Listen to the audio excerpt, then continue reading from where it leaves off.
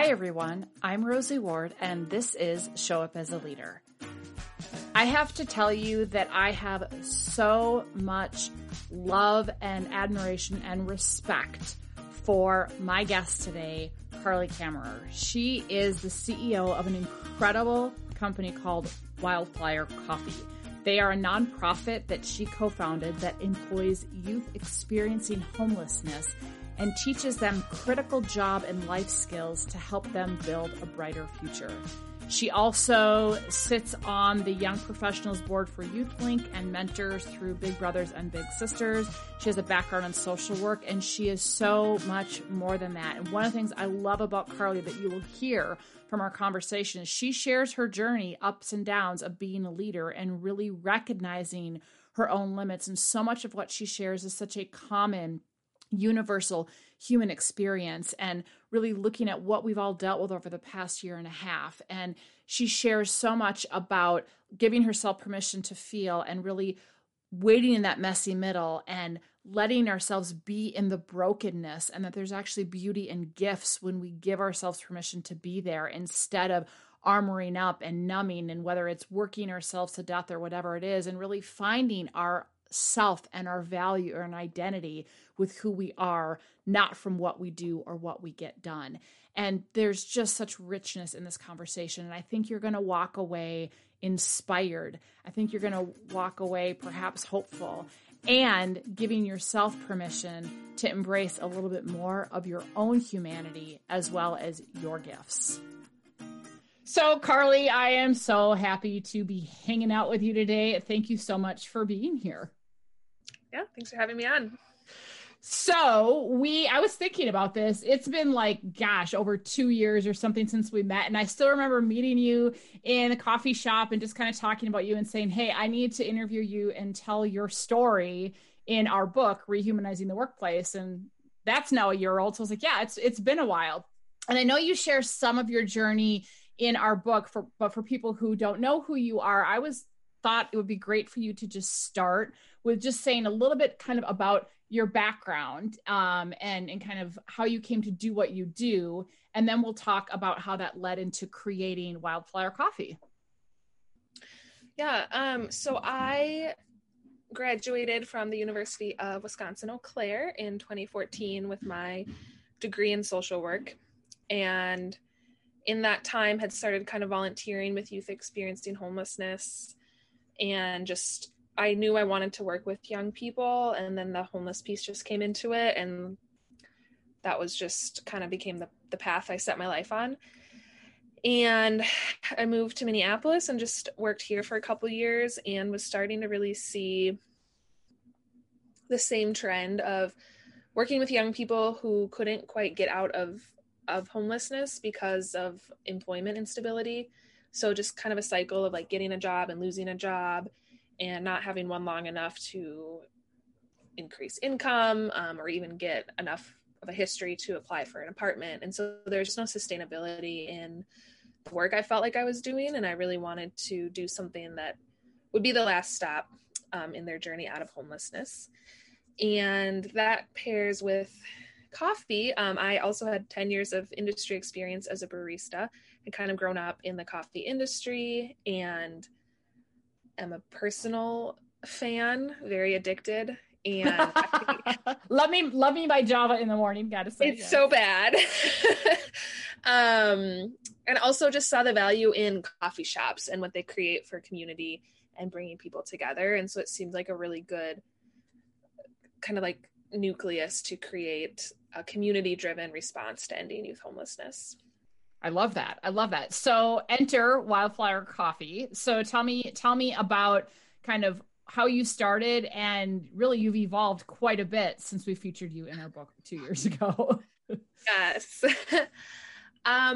So in 2016, I think I just started feeling this had been an idea that had just been kicking around for a couple of years, and I was really always had a reason why I shouldn't do it. I was too young, I didn't know anything, blah, blah, blah. And one day, one of my best friends was just well, are you going to keep talking about it or are you going to do it?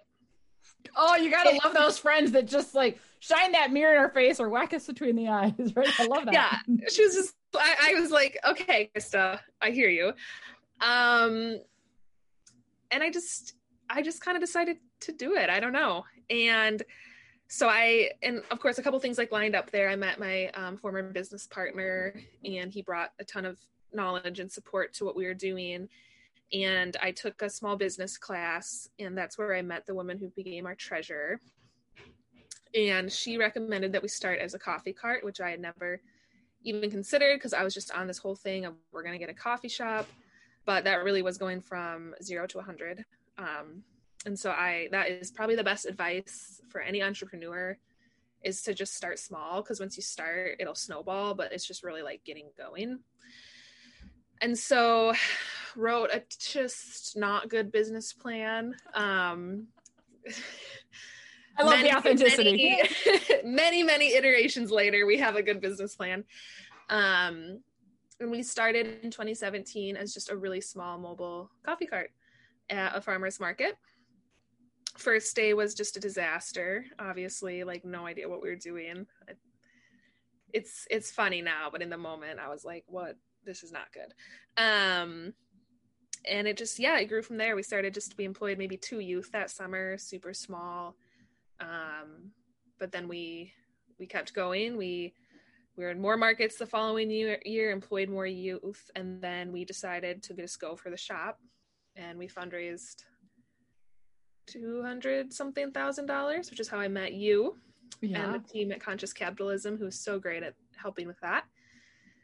Finished fundraising in 2019, and then last year, despite just the ridiculousness of last year and many hurdles in the business, we opened our first brick and mortar December 15th. Yay! So and I haven't been there yet, but now I'm vaccinated. I can't wait to come, because our mutual friend Sheila said that for one of my Christmas presents, she actually got a chair in my name there. So I'm like, I have to come sit in my room. She did, which reminds me I need to order those chairs. Anyway, that's okay. So I'm super excited. Well, and so I want to back up though, because it's not that only that you employ youth. Can you talk about what you do? Because this is really what's key. And here's why I want to preface this, is that a previous podcast episode, I had an incredible woman, a guest named Linda Riddell. So go listen to that episode. But she talked about the scarcity mindset of people with low income, and just how when there's so many things are coming at you and this cognitive load, and that so many people, when they think about, well, can't people just, lift themselves up by the bootstraps or get a job, or what's wrong with them? And we don't realize all these compounding factors. We think, they just need to go get a job, or they just need to get off drugs, and we don't realize the deeply embedded systemic things that they're trying to overcome. And so I think what you are doing, it's not only employing them, you're going a step further. So can you talk more about that? Because I think that's so key. Yeah. Sorry, I realized I didn't really even touch on our mission. So yes, we are more than a coffee company. So we employ youth experiencing homelessness. So kids or young people that are 16 to 24. And we do a 6-month training program. And the reason we need to exist, and that youth can't just get a job. Well, they can just get a job. They can get an entry-level job. They can, but they really struggle to keep it because, like you're saying, scarcity mindset. So it's really called survival mode when we talk about youth experiencing homelessness, we say survival mode. That sometimes if you're in that place of desperation, like you're just making decisions on what's going to get you through the next hour. And if what's going to get you through the next hour is not showing up to work for a paycheck you're not going to get for 2 weeks, you're just not going to show up to work. And it's not because you're lazy. It's not because you're bad. You're just like, I need to get my needs met now. And so, of course, we know that it's like important to do the work now for the payoff later. But we also aren't in a place where we're like not getting our basic food and shelter needs met. And so it's really easy to be like, you just need to come to work and then you'll work your way out of this when you're not the one experiencing that. So for our young people, it's a lot of the survival mindset and just like a lot of barriers. I mean, youth in general are not the best workers. We've all been a young person at our first job. Very embarrassing when I think of things I thought were okay. So there's kind of the natural youth piece you're working with, and then just a lack of skills, communication, conflict management, a lot of our young people have trauma and have not learned how to handle it. And so they come into work with everything happening in their life and get triggered by a customer and everything blows up. And sometimes just the physical things, transportation, clothing, shower, all those things that make someone able to show up to work and do well. And so what I was seeing was youth that just, they're cycling through entry-level jobs and no one's taking the time to address the problem. And so they never get past that hurdle into being the great employees that they can be and moving up in their careers. So what we really do is over the 6 months, we just exist to deal with those problems, and we kind of know what we're getting into, and we have some supports built in to our program to address all of those barriers and get them to a place of more stability. So that's things like mental health referrals and, housing assistance, education help. We are hiring a social worker just to help kind of like balance all these things going on in their life. Because it's really kind of a holistic effort to get someone to be able to maintain a job. Yeah. So. Well, I love that because you're really helping to get at the root cause, right, of what's going to help break the cycle of what they've come from and what they've experienced, and try to help them be able to show up as a leader in their life and make a difference. So I love that. I love that so much. And I'm so excited that you, in the spite of everything that was going on in 2020, that you were still able to open your shop, right? Because opening the shop means that you have more sustainability year round, you can employ more people, right? And really, really grow that mission. So I love that. I love that so much. And so with that, we might as well talk about this now. So you open the shop, doing really great things, and now you're on a new campaign. Tell me about the latest fundraiser, because we're going to put links to this in the show notes, but I think it's super, super exciting what you're doing and people who want to be able to support what Wildflower is all about. Yeah. So we opened and it was really kind of hands-on, like, let's get this thing open and figure out how to open a coffee shop. And we were employing youth in that time. But the problem is a lot of that youth support work is still falling on me. And I'm also trying to run the whole agency and fundraise and do everything else I do. And so we kind of just are tapped out at what we can do for youth. So we could hire more, program or capacity wise, we can have 10 youth at a time in our program, but just support wise, we are not able to do, it's a disservice to bring youth in and not support them. Yep.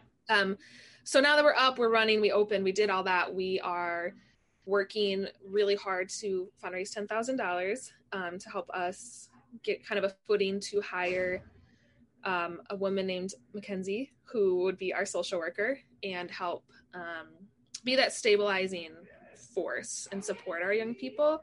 And through that, we would actually be able to bring in 8 more youth than we have right now. So that's awesome. Yeah. So it's kind of like a big, I guess the growth potential from it is really huge. So we are really excited to kind of be growing the program side. We got open and we did all that. And now it's really about how are we supporting youth and doing what we say our vision and mission is well. And just finding out that Carly trying to be social worker and executive director and sometimes barista is not, it's not going to work for me or really for the youth. So yeah. Well, you can't, let's be honest, nobody can be all things to all people. And you find that you hit your breaking point. So I would say kudos to you for figuring out, your limits and because I think that, whether someone is a small business owner or not, I think a lot of us, and really, let's even just take this last year, whether people are parents or not, who are trying to work and trying to homeschool. I think this last year, people got thrown into trying to do all kinds of things that at once. And many people in their own way found their limits and found their breaking point. And I think you hit a point where you have to say, I can't, and look at where does where can I best use my talents? Where do I need to say no? So I think that's huge. Yeah. I think that's a big part of my growth curve too, is it was kind of just me and a few people for so long.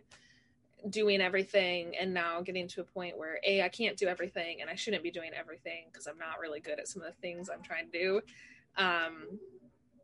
So recognizing, okay, like I am actually not, my time is better spent over here. So let's bring in someone who can be over here.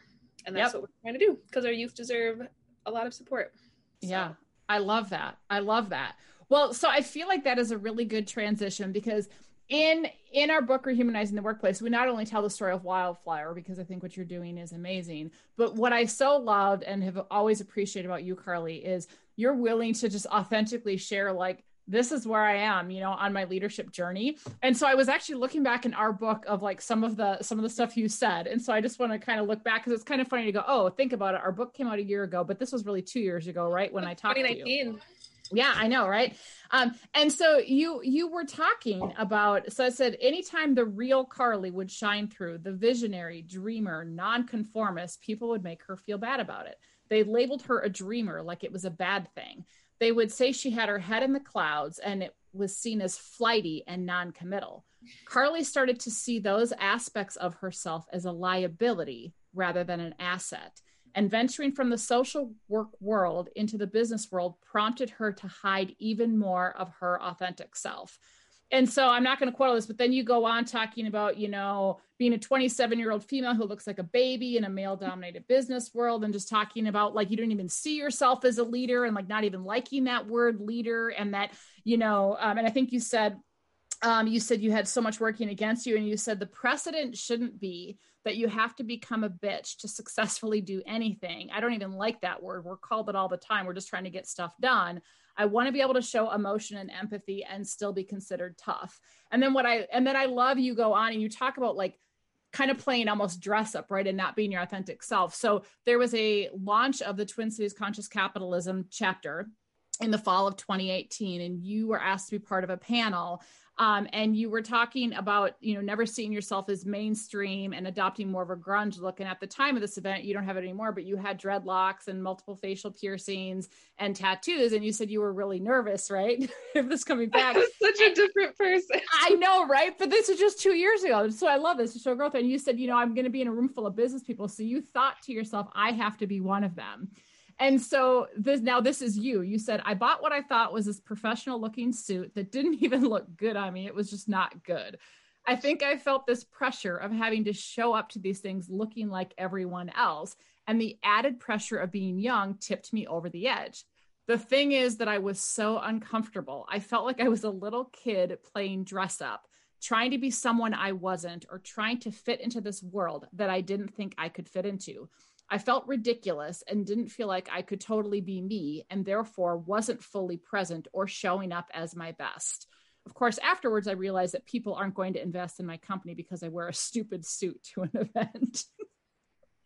So I was looking back at that, right? Because you were all about trying to find your authentic voice. And I know that you've been on an incredible journey since then, and we'll talk about what's been happening in recent weeks. But I just, as you hear that reflected back, and you think about where you've been on your leadership journey over the past 2 years, can you just share a little kind of insights of how you've come to kind of get past that and find more of your authentic voice? Yeah, that's really funny to hear that read back to me and like think about all of that. That's actually really interesting that even back then I was saying I was struggling with how to be emotional and like real at work, because I think that has been probably up until this last month not something I've figured out. So it's just a journey. It's a marathon, not a sprint, right? Yes. I will say I've gotten a lot more comfortable in my own skin and in like conversing about what I'm doing, attracting people into the vision of Wildflower, not feeling like under fake pretenses. I actually had a really, really beautiful personal conversation with one of our major donors the other day. And, you know, I think being able to open up with people is not unprofessional. Yeah. And obviously there's boundaries and like reading the room a little bit, but I think people want that human touch. And so I think, yeah, so I guess I'm moving along. I'm getting better at the emotional piece of it all. Yeah.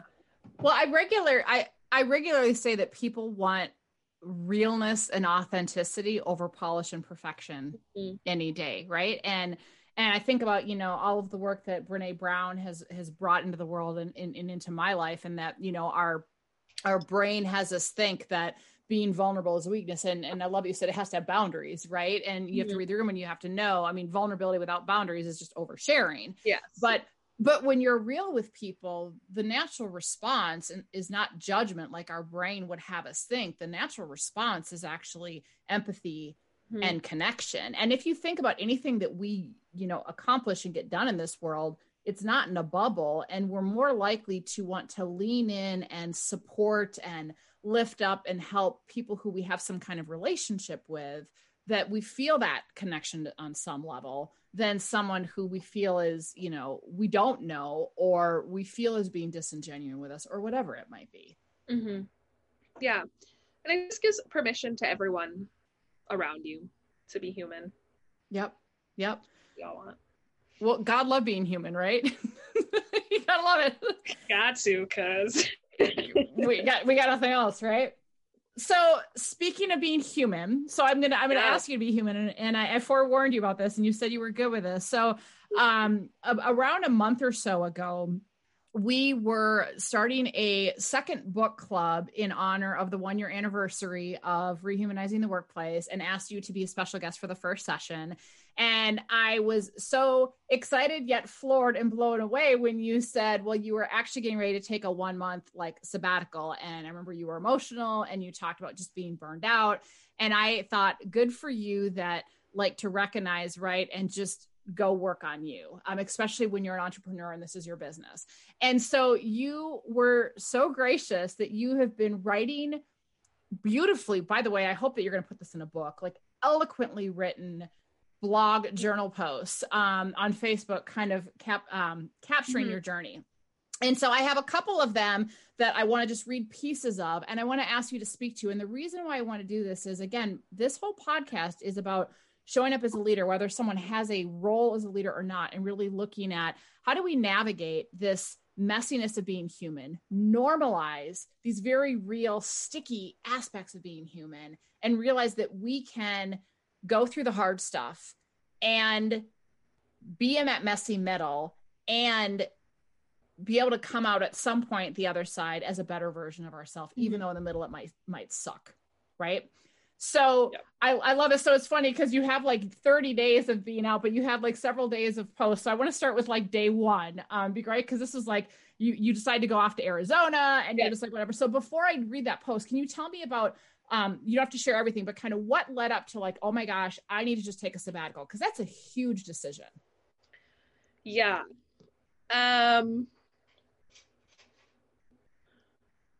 So last year was really chaotic, and I do this, and I'm trying to figure out like how to recognize before I do it, but I tend to just get into like kind of like a whirlwind headspace. I've noticed where like I really can't see what's happening because I'm just in it, and I'm like, I'm fine, I'm going through this, like just push through, right? Like, big things happened for me last year in the business and in my personal life, and I just woke up and went to work, and it was fine. You know, the city's on fire, but I'm fine thing. And then we got this opportunity to sign a lease and open a shop. And we signed the lease in November 1st. I got the keys, and we opened December 15th. And that's a very short timeline, by the way. Like, if anyone doesn't understand, that's a very short timeline. Yes. 5 weeks. And I mean, it was just me for like a good part of it, because it took a while to hire, and I brought in a shop manager who like is amazing and walks on water in my opinion. But you know, I was in there painting walls and like doing everything to obviously had help, but there was just this drive of like, we gotta just get this thing to the end. And I can't remember the month of November. I just existed and opened a coffee shop. And so I think like it took so much to get through some of what was happening and to get through that month and to open, and then to like get us up and running. And then I think I just kind of in February was also having problems in my personal life that came to a head, and it just like suddenly was just too much, and I just was exhausted. Like I think it's kind of one of those things, like when you're doing so much and then it's over, like, and the adrenaline leaves, you're just like done. And I just was like, I'm gonna die. I actually like thought I was gonna die. And I called my chairman. This kind of all happened on a Sunday. I called him Monday morning, and I was just kind of like, for the first time ever, I'll like consider leaving Wildfire. Or I just was like, I actually really don't care what happens to it right now, because I don't have it within me to do anything other than sit on the floor and cry. I'm so tired. I'm so exhausted. And I feel like I wasn't even sure what I was needing, but I was just saying like, I can't be here anymore. So figure something out. And they did. I mean, my team was great. Everyone was great. They were like, you should just honestly go away for a month. And I don't want to say it wasn't it should have been a hard decision to do, but it was almost easy because of how done I was. Yeah, you were just completely burned out. I really didn't care. I was like, honestly, I was like, fuck it. Like, it can close for all I care. I hate this place. I like literally was like, I hate this. I don't even want to be in here. Which is a place that I should never work myself into again. Yeah. It's kind of was one of those things. And this had happened in 2019 too. I kind of had like a little mental health breakdown just from work. And it's like, every time it's like, why? You can either take days off, or you're going to take all the days off because you are done. Yeah. Well, and so I think that that's so important, because we tend to repeat patterns, right? As human beings. And I remember the first time I met you, like, there's so much similarity in this, right? I was always like, work. And when I get triggered, it's just like, I can be productive as all get out. And then I will hit a point where I'm done. And then I literally sit and I'm like, I can't even respond to an email. Oh yeah. It is. Like, yeah. Like I can't even pick up my phone. Yeah. Like, and you're like, what the hell is wrong with me? Right, because like, the day before you're like kicking ass. Yeah. And or else then I get sick, or, whatever, like, right. And so this was like, right. So this is work that is not unfamiliar. And I even think about, on top of pushing, let's just be real. When you look at everything that transpired in 2020, so you have the pandemic, you have, George Floyd being murdered in our backyard, because you're in Minneapolis, and even more. It was literally, yeah. Right. And then, and that's where you work, and that's where you live. Right. And then you have the riots, and then you just have everything that's gone on. And so 2020 into 2021 has just been one trauma after another, on top of the tendency to overwork yourself. And so I think one of the things that I just think that there's a universal lesson out of what you just shared, is that there are so many people that are burnt out. Look at our healthcare workers. I mean, I know that I know a couple physicians that have quit medicine in the past 6 months. Like, I'm just done. Think of all the time and money into become a physician, right? But they're like, I'm done. And healthcare workers that are just fried, and people in other industries that are fried, and people that just, they've had enough, right? And so I think we have to recognize all of that going on. And what I love is that you had an awesome support system to be able to kind of do this. But what I love about what you were sharing throughout your journals and blogs on Facebook, that I'll get back to in a second, is it just shows the process, right? Of like, okay, when you hit that point, or even before you get to that point, like, what are some lessons we can learn, or things that other people have probably thought about? And so what's interesting, right? So you just said, F it, like, I'm out, like, I gotta be gone, right? So you take off, you go to Arizona, right? You're just like, I'm just gonna go somewhere, right? Which I love that. And I think you said you bought a plane ticket like the day before, like, this is all just getting it was not planned. It was bad. Yeah, you're just like, I'm out, right? So, but so you write, this is like day one, you talk about being in Arizona, and I think you found a coffee shop, not surprising. And then you just said, you're just kind of sitting there, and you said, everything that I have defined myself by is gone, and all that lies ahead is a lot of uncertainty.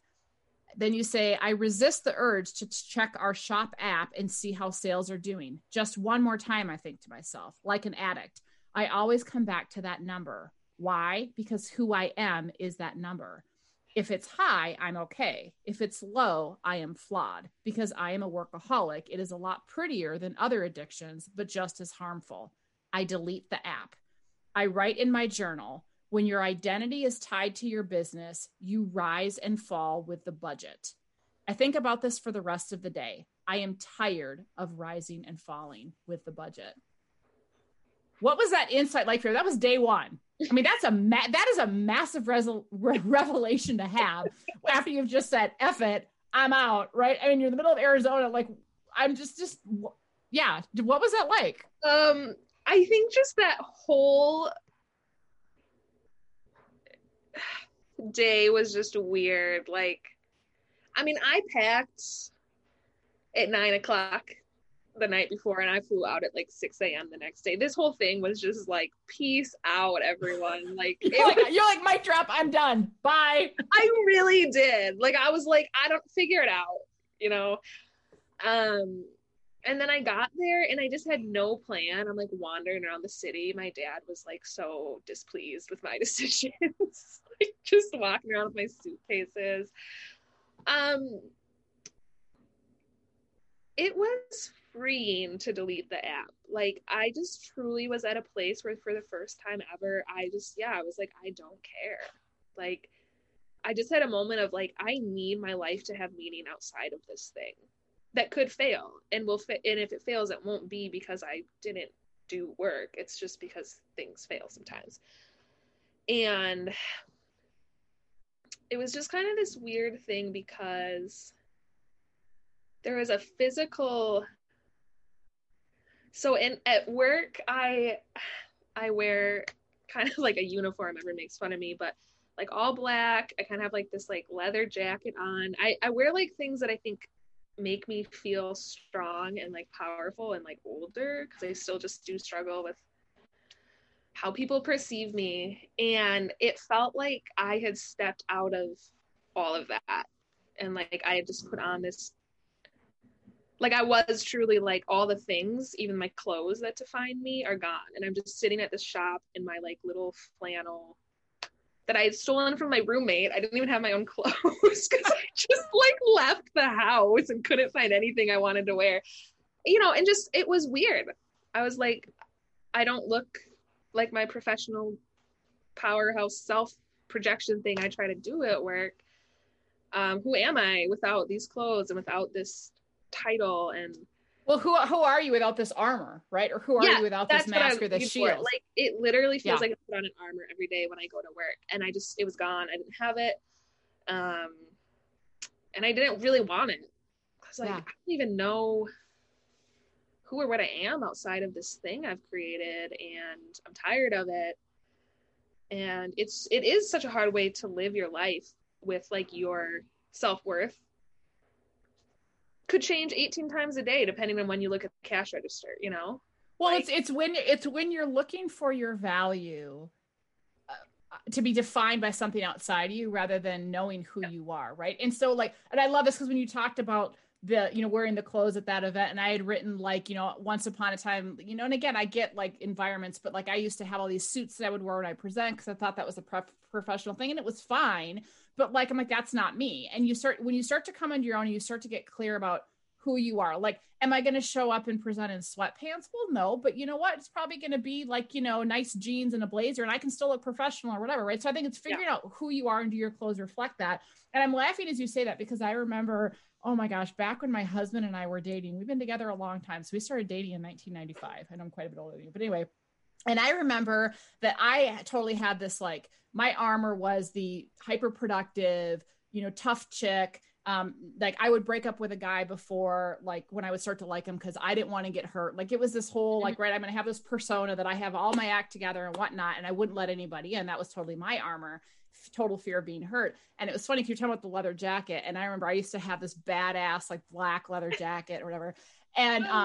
And my husband said, he goes, of course we're dating time, and he said something about, I have you pegged, or one of his friends said they have me pegged. I'm like, oh, whatever. And what did he call me? Gosh, I should ask him. It was something like, it said, yeah, like tough cookie on the outside, but her inside's nothing but gooey marshmallows. And I was like, you shut up. Yes, that is how I describe myself. Like, I am just a goo ball inside. Yeah. But somehow like that's a bad thing, right? Like you have feelings and that's terrible, especially if you're like someone in business. So speaking of the gooey, the gooey inside, right, of taking off that armor. So that was day 1. And now we're going to fast forward almost a week. And now you get to day 7, right? So now you've been on your sabbatical in a week and like the bottom dropped out and the gooey middle cracked wide open. Yeah. So you were talking about being in a sitting on a, you know, you said it was this night in a shitty 2-star roadside hotel in Phoenix. I sat on the floor and cried for all that was wrong in my life, in the world, between people and on the earth. I like to pretend I'm not tender-hearted. This is a lie. I feel deeply. And when I start crying, I'm suddenly crying over everything. And 2020 brought a lot to cry about. I'm crying because my mom died. Because a lot of people's moms die, because people get sick, because racism exists, because we humans have a remarkable propensity to hurt each other, to carry so much anger and hate, because I've hurt others and maybe can't make amends, because Minneapolis has held so much blatant pain this year. I cry because somewhere someone is feeling more alone than I am, and I wish I could hug them. Because I stubbed my toe, because I don't like my haircut, and because I didn't give my dog enough love growing up and now she's dead. Anyways, the spiral. And then you say, maybe sometimes we need to feel the world's brokenness to remember that this is not all there is, that this is not right, that nothing is how it was intended to be. To remember that this is temporary and that one day it will be restored, that a new thing is coming, that we can have hope in that. And then you say, while I feel all this wrongness, I remind myself that we all need a lot of love and a lot less hate in the interim of this sad, broken world. That is something that I can do.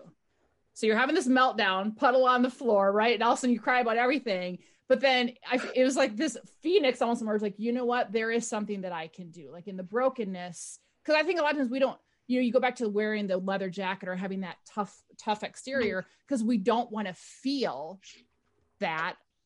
But the only way to, you have to go through it, right? There isn't a shortcut around the other side. You have to go through it. You have to let yourself sit in that puddle and have that brokenness to be able to then find the gifts in that. So I don't know if there's anything you want to reflect back on that day 7, but I just thought that was so powerful about like being right in that messy middle and just like letting it happen, because you cannot see what's on the other side if you don't let it emerge.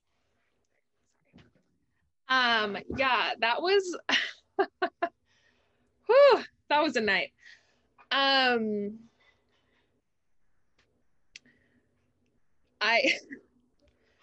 It was almost funny in how awful it was. I just have never felt so alone. And like, it was like, I'm in a city by myself.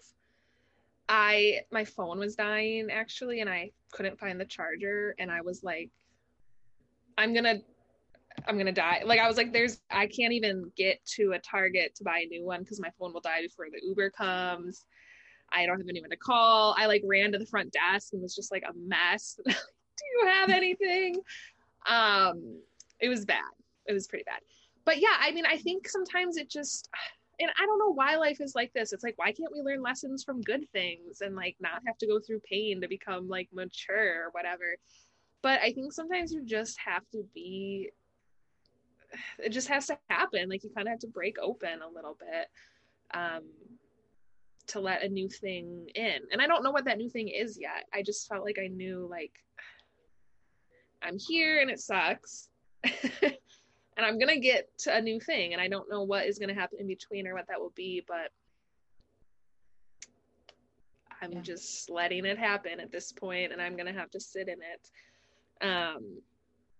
Well, and I love what I think is so powerful about that is you go back to, now keep in mind, this is 7 days after you're like, peace out, I'm done. Right. So you've just been work. So how long you've been avoiding letting yourself, feel like feel the grief for what happened in Minneapolis, feel the grief for what was going on. Right. It's just push through. I, last year in one of Brene Brown's podcast episodes, she talks about when we're faced with like stress and anxiety, we kind of have over functioners or under functioners. And like you and I are definitely both over functioners, right? Mm-hmm. And because if you just go over, then you don't have to feel, but at some point it will catch up with you. And so I think about like all the people who you think have been completely fine over this past year and a half that have been in over function mode. And you're like, how can you do it? Know that at some point they're maybe not look the same, but they're, metaphorically needing to be on the puddle of floor crying is going to hit them. And for some people, it still hasn't hit yet. And so I just think like for anybody who has overfunctioners in their life, know that some version of Carly sitting in a hotel room, sobbing about, everything, that whatever that looks like for them, but it will come because they've been avoiding feeling it. And we know you can only stuff that stuff down so long, and it has to come out. It really does. And I mean, I think that day was really a turning point for me. I think that first week, even just being out there, was just trying to like catch my breath a little bit. And then, I mean, after that, I really started letting like grief, because I'm just grieving a lot in my personal life right now, like move through me when it came. I just started like crying when it came up, and if it was with people, I just laughed and excused myself, and sometimes would call a friend and just cry, and then it goes away. Like, I think that's a hard thing for me. I don't want to feel bad things, and that's a lot to do with my personality type. So I just do so much to avoid feeling anything. And you get to a point where it's going to come, you're going to feel it. And you're not going to die. Like, you have the tools to hold grief and be okay. And so I really just learned to like, it would come out, you let it come out. And then it kind of subsides and nobody died. Like, well, and I think that's so huge though, because grief shows up differently for different people. And again, to go back to, if you look at, we've all experienced this past year and a half differently. Like, some people have had way more trauma than others, right? But we've all been traumatized to some degree, right? Like, our world as we know it, and people have lost loved ones, and people have life events have not gone the same way they wanted to, and there's just all kinds of things. And I think that when we try to pretend it doesn't exist and avoid feeling, I mean, I think about, like, I was coaching a leader. This was in 2019, so before the pandemic. And as I was coaching this leader, started recognizing that, this person's mother had died 10, 15 plus years ago, and they never processed it. They just picked up, I have to be this strong person. And I finally was like, you need to find a grief counselor. Like, you can't have that and not process that. Right. And so we put our coaching on pause, and I was like, oh my gosh, but there's so many people that don't want to feel it because and I remember any time in my life when I've had like grief, whether it was a breakup or whether it was a loss of something or a person, I mean, grief, right, comes from all kinds of things, sense of loss, that I was always like, can I fast forward to the point where I'm pissed off? Because I can deal with anger. Oh my God, I can function like nobody's business when I'm pissed off, man. But I'm a puddle on the floor when I'm in grief. And so like, make me mad because I will like work out. I will go weed your garden. I will get crazy productive when I'm pissed off, but I cannot function when I'm sad and grieving. Mm-hmm. And I think a lot of people are, they don't want to feel the grief because it's like, it's icky. And so they avoid it. They fast forward it. They shove it down. And you think about workplaces, or, think about the youth that you all are supporting, that we've got a tremendous amount of varying levels of grief and trauma that people are experiencing. And are we creating spaces for people to recognize that and deal with it? Because if we don't, it's going to be ugly. Mm-hmm. Yeah. Well, so that gets me into, you have one more then. Speaking of that, I'm not going to go through all of your journal. No, I'm not going to go through all your, but it was a more recent one, right? You wrote this actually a few days ago. So this was, from your journey, but you posted a few days ago, but I just thought this one. So speaking of this, you said, life is so much better when we feel. Why did I not open up to this sooner? Pain comes for us all. It doesn't matter how you try to protect yourself. And then you go on and say, so that was that piece. And then then at some point you started talking about that your mind started wandering to topics of shame and guilt. And I was like, oh, here we go. Here's some Brene-ness, right? And so, and I love that you made this distinction, because the way that Brene Brown describes the difference is guilt is I did something bad. Shame is I am bad, right? And so you talk about this really important distinction. And you said somewhere in the woods, I realized that I have a problem with shame. And that feels like the most vulnerable thing to talk about. So here we are. And then you said, you know, when you're in shame, it's not just I did a bad thing, it's I am bad. And when you're bad, you can never do enough good to outweigh it. And believe me, I've tried. And then you say, how many of our problems in life are just symptoms of shame, of having that piece inside of us that we are desperate to cover up, that thing that happened that we'd rather forget about, that secret, that mistake. This is why we drink, smoke, cut, starve, lose ourselves in relationships, and all other manners of distraction, because we just can't quite face that one thing about ourselves, but it never works. I realized how tired I am of carrying that dark weight, how tired I am of the futile attempts to escape my inner hatred of self by doing good things. And so, one, I love that you, I mean, that's powerful and huge at any age. And so you kind of went through this, right? You're like, I'm done hating myself. Like, right. I'm drowning myself in work, so I don't have to feel stuff. So I don't have to feel shame. If I do good for other people, then suddenly I'm a good person. So you did the sabbatical. Obviously you're back at Wildflower. So can you tell me kind of how that transition happened back into resuming, and kind of where you're at now? Yeah, the transition. I felt like I was building like a castle, is how I described it, around myself, of like good things. Because within the last year, as a situation in my life was spiraling out of control, and someone that I wanted, someone's attention that I wanted, that was drifting away from me, as that kept happening, I kept like doing new good things. Like I started volunteering with Big Sisters, Big Brothers, and started being on boards of other nonprofits. And it was like, let's keep stacking all of these things just to like prove like I'm lovable, I'm worth it, I'm like, you know. And I just came to this like whole realization, like I can just be loved for me. Like I could just stop doing everything right now, and someone could just like Carly. And that's what I really like came back just wanting to be just Carly. And so part of that was, it reminds me of Will and Grace, just Jack, but just Carly. Like just Carly, like just me, like no, you know, like not Carly that does these things, blah blah blah. And Carly, just a rockin' badass chick. Yeah. And so really I think a part of that was knowing when I came back, like I did make a self-care plan that I shared with some people, because my propensity is to just jump in. And I really just needed to have boundaries with Wildflower, and that was easier to do because I started this, and this is still going to just be a process, but like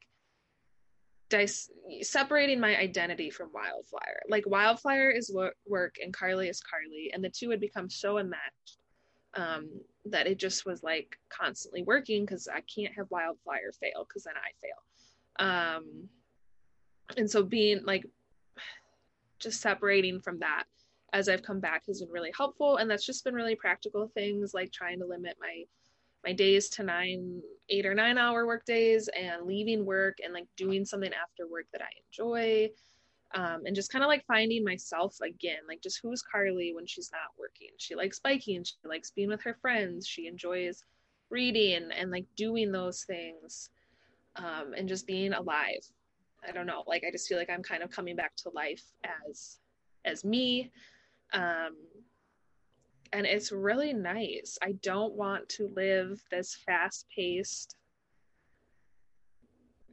life of trying to prove something to everyone, because people that love me are just going to love me. And people that don't matter. So, it's the Dr. Seuss quote, right? I know. Right. Right. For people, be who you are and say what you feel. For those who matter, yes, won't mind. And those who mind don't matter. Yes. yeah, I think I really feel like I'm coming to life in a new way. And that has been just beautiful. Maybe it's just because it's spring and the weather, but I think it's more than that. it's I all, think it's more than that. but I wanted love that.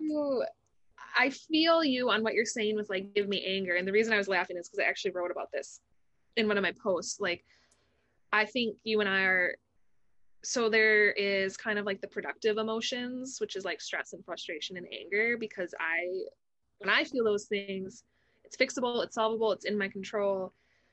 I'll work it out. When I feel grief, it just like is. I don't know. Like, you can't fix it. You can't really work it out on your own timeline. And I think that's kind of just been part of coming alive too, is like, what's underneath the anger? Like, feel the real emotion and just integrate it with self. Because I think when you try to like cut out that stuff, you're just not living a whole person. And so I think I'm just trying to live like a whole integrated self, like negative and positive emotions. I've kind of brought my faith back into my work. Like, I was all just dissected trying to be different Carlys. And so I think just like being holistically me and finding new life outside of work where my identity is not tied to it has just been really critical to coming back and maintaining health. I'm not trying to die again. We want you to be alive, Carly. Well, and what, something you said though is super, super important. And I do this work with individuals and groups through the Dare to Lead curriculum, but really helping people to start to really look at emotions. Because a lot of us, if you look at Mark Brackert's work and whatnot, we're not emotionally literate, right? Mm-hmm. So we don't even know how to name emotions or process them or whatnot. And that a lot of times, anger is 9 times out of 10 masking a different mm-hmm. emotion, right? And a lot of times it might be grief or something else. And so we tend to discharge hurt in a variety of different ways. And so when we can recognize like that, it's easy to say I'm pissed off or I'm angry and I'm discharging these emotions, but to get curious and go, okay, what's underneath that? And is it grief or is it hurt or is it whatever? Because if we don't ever process what's beneath it, we get stuck in the surface. And so I love that you did this inner dive, and it's probably not going to, hopefully you're not going to like be, I'm out. But, I think that we don't do enough time as human beings to give ourselves space to get curious about our own emotions, to give ourselves space to reflect. I think organizations have people go. I know so many people who numb and who check out and whatever, because it's easier than having to feel. And I just think there's such richness in living when we can wake up to because here's the thing, when we wake up to the difficult emotions and let ourselves process them, because the only way through difficult emotions and grief is to go through them. And as you start to see a new sense of joy, a new sense of self, a new sense of purpose, new sense of clarity, I have to have these boundaries and stuff. I just think there's such gifts that can come on the other side, but we have to give ourselves permission to be a little broken, right? Mm-hmm. Mm-hmm. So this gets me into with reading your blog post and talking about this, we've kind of been alluding to this, and I know you're still in the middle of this, but this is a question that I ask all my guests. So with just where you're at right now, and I know you're 3 weeks back from all of this and it's still fresh, but what are you recognizing as a key self-limiting story that you are still telling yourself? And now when it shows up, how are you going to move beyond it, or how do you move beyond it so you can still show up as a leader in your life? I think, let's see, my mind is going to like 2 different ones. Well, you can share them both. So I think one being that strong and emotional are not mutually exclusive. Because I think I definitely pride myself on being like the strong one and like I can handle it all and you weaklings can't, which is like a very prideful attitude, and sets a really bad tone, because if people see me not taking time off, they're gonna feel weird taking time off, and I don't want to be a boss. Like I'm actually employing people, not just even like our youth, but like our shop manager, and I'm their boss now, and like I think I don't want to be a crappy boss. And so I'm like really diving into how to be a good leader. And I think when I came to my team in March and said, like, this is what's going on in my personal life, this is how I feel professionally. I mean, we sat on the floor in the kitchen and I was just weeping, and I felt embarrassed. I felt like I was a weak person. I was like, no one's going to respect me. And actually, one of my shift leads after was like, that was really cool. That was like a really cool human moment. And I just think, for whatever reason, me and a lot of people just view being emotional as not being strong. And I don't think that's true. And I think it's limiting in creating like authentic relationships at work and authentic like culture. Well, and my guess is they probably sensed something was going on with you. So the fact that you were willing to be real and trusted them with it was probably like, oh God. Yeah. Otherwise people make up stories in their head about what's going on. Yeah. And I think they did say too, it just gave them permission to also feel like they could be human at work. And then I think the other one is just like my sense of I am what I do. I've been reading a really good book about being like an emotionally healthy leader, and it keeps saying like you lead out of who you are, not what you do. And I've just been really kind of struck by like not wanting to focus so much on what I do, but my character and who I am as a person. Because I just think, I mean, just what I've been saying and what I experienced was like when I became what I did with Wildfire and everything else I was doing, like it was so exhausting and so unsustainable, because it's just really never enough. You're just always like, I need to be doing more because this is how I'm proving myself. And if you don't feel that within you, nothing externally is going to fix that. And so then it was very dysfunctional and toxic, and not who I want to be as a person and not what I want to bring to work.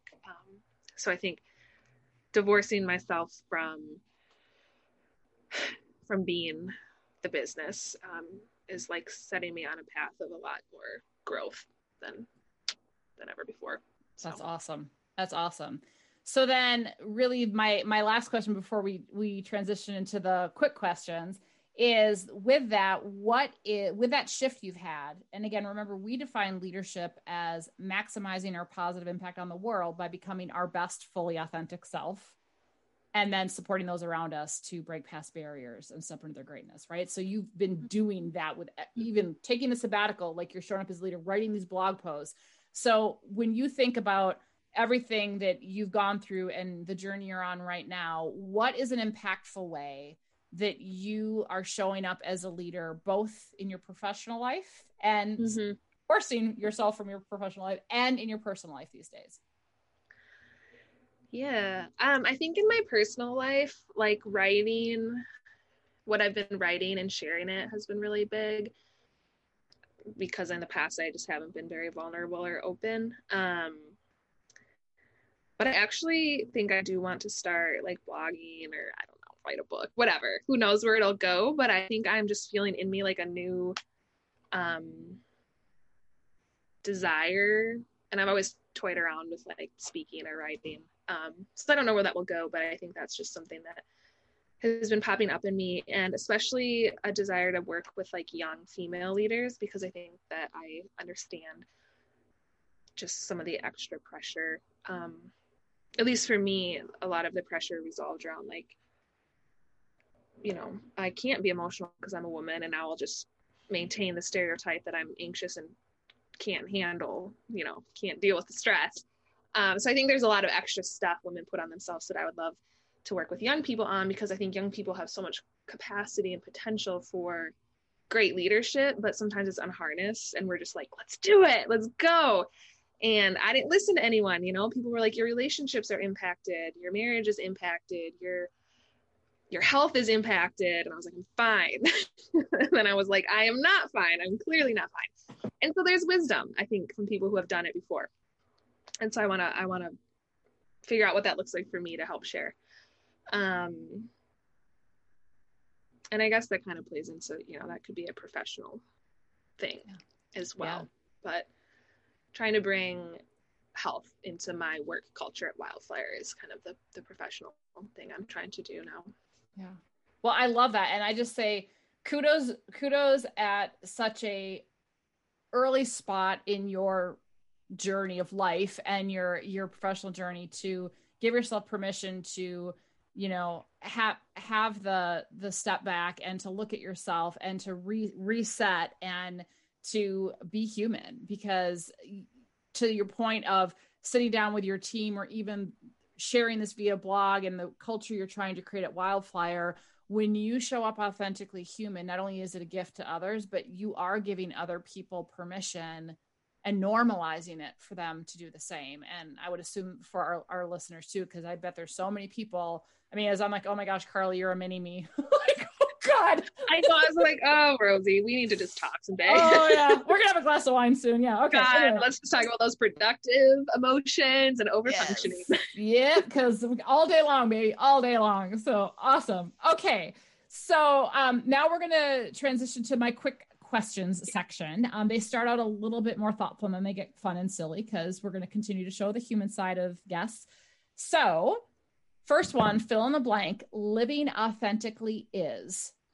I don't know. The only phrase that comes to mind is being Carly. I don't know.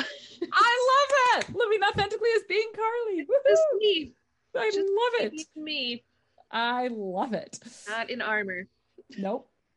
When the world is presenting an opening, but you don't feel like showing up as a leader, what do you do? I'll probably show up anyways. And maybe that's redefining what a leader is, because maybe showing up even when I don't feel like it is being a leader. Good. An authentic one, because we're not always on. Right. Well, you can show up and say, I'm having a day, man, but I'm here. I'll say that. I'm kind of honest about how I'm showing up sometimes. Good. So there's probably a ton of these given the conversation we've had today, but when's the last time you were courageous and how did you show up? I am getting ready to share a very personal part of my story on someone's like a videography channel about how some very ineffective and detrimental coping mechanisms I have had up until very recently that I have been shameful of and not talked about. And so I'm sharing that publicly in the next couple of weeks, and I'm super nervous about it, but I think it needs to be talked about and recognized. So that feels very courageous to me. That's hugely courageous. I'm very nervous. but I'm sure it's going to be awesome. I'm sure it's going to help people. So stay tuned for Carly's Darkest Secrets. Carly's Secrets. Here we go. What's something people would be surprised to know about you? Like, I want to say it's that I'm super tender inside, but I don't think that's a surprise to anyone. I think everyone knows that. I just pretend they don't. Like, I have a very false persona about myself, and other people are like, yeah, no. Does it need to be serious or should it be silly? No, it can I'm be. Scared of the dark. Are you? Seriously? I'm scared of the dark. I just had to go in the basement the other day to do laundry, and I was scared, and I was like, this is obnoxious. I'm 29. I love it. That's you don't want to go downstairs into your dark basement. No, there's too many horror movies that start there. We're not gonna do that. I still like run up the stairs when I'm leaving basements, and it's like it's like almost 30 years old. I love it. That's awesome. All right, so we may have done this once when we were hanging out. I don't even know, but this is the 4 C's. So this is if reality and money were no object. What car would you drive? What country would you visit? What cuisine would you eat? Does not have to be related to the country. And what celebrity, living or dead, would you eat that cuisine with? Okay. Car. This is so funny because it's such a cheap car. I could actually just go buy it now. I love Ford Rangers. I love them. That's what my dad drove when I was growing up, and my sisters and I made the truck bed into everything you can imagine. It was a covered wagon, it was a ship, it was our house. Like, we just played in it all the time. And I think I just like have this, like, I love Ford Rangers, and I would just buy one, travel the country, and put a mattress in the back, and like, that was love it. You know, maybe that'll be the next car I buy. I don't know. Maybe. Awesome. I'm not really a car person, so like fancy cars, I'm like whatever. Country, I would like to go to New Zealand.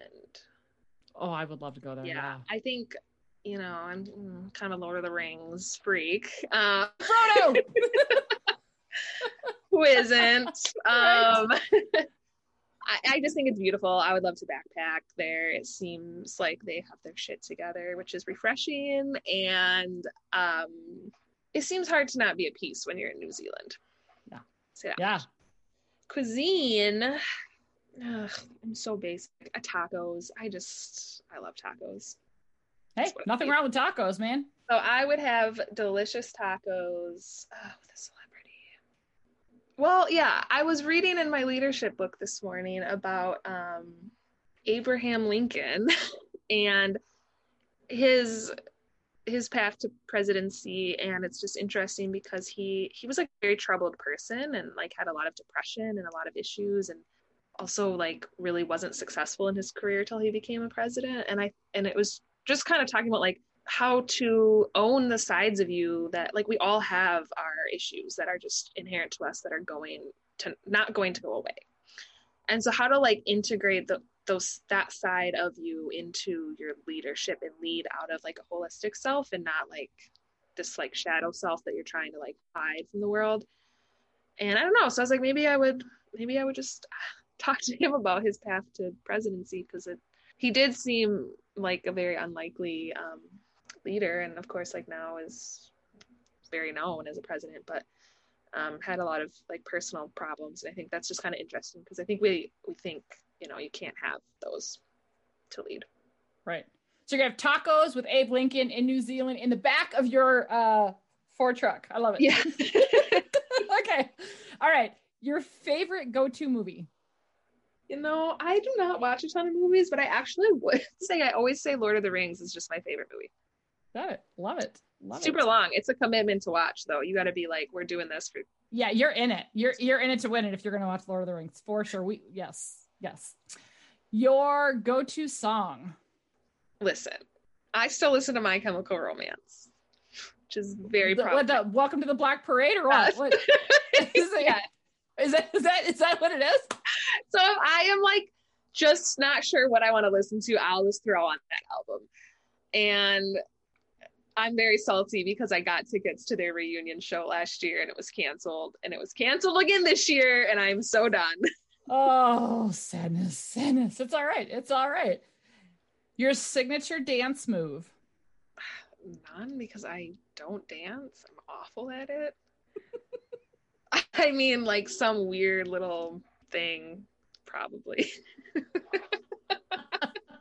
Like, I really don't dance. People try to teach me how to pop, lock, and drop it in college, and it was just... Carly is not going to pop, lock, and drop. That's my signature dance move. I don't know. I feel like I can kind of... See, I'm kind of dating myself now. I can, like, maybe pull off the Soldier Boy a little bit. A little bit. All right. Next time we are together, I want to see you a little bit your Soldier Boy. Okay. In another life, your job or career would be? So this one makes no sense if you know who I am. But sometimes I dream about just living on like a ranch down south and like running a horse, something or other. Hey, all right. Like sometimes I want a slower pace of life, and I just kind of want to like not talk to people and live in the country. Hey, it's all good. All right. So I say something lightly. It doesn't have to be a thing, but what's something you can't live without?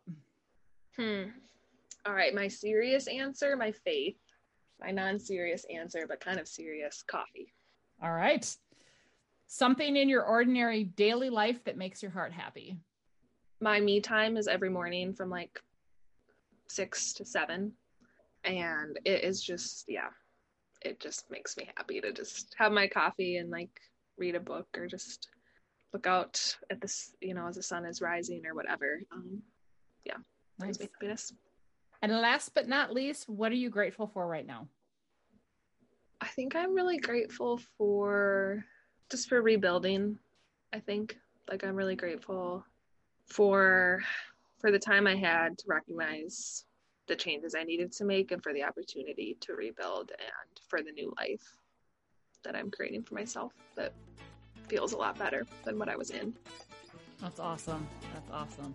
Well, my dear, it's always fantastic spending time with you. And I just want to thank you for being so real and open and sharing your story, because I do think a lot of people are going to resonate with it. I think it's going to help a ton of people. And I just want to say, again, kudos to you for taking the bold, brave move to say, I got to go work on myself, and to let yourself wade in that messy middle. And I love that you're divorcing yourself from, what you do, and you're really getting more closely connected with who Carly is, because she's freaking awesome.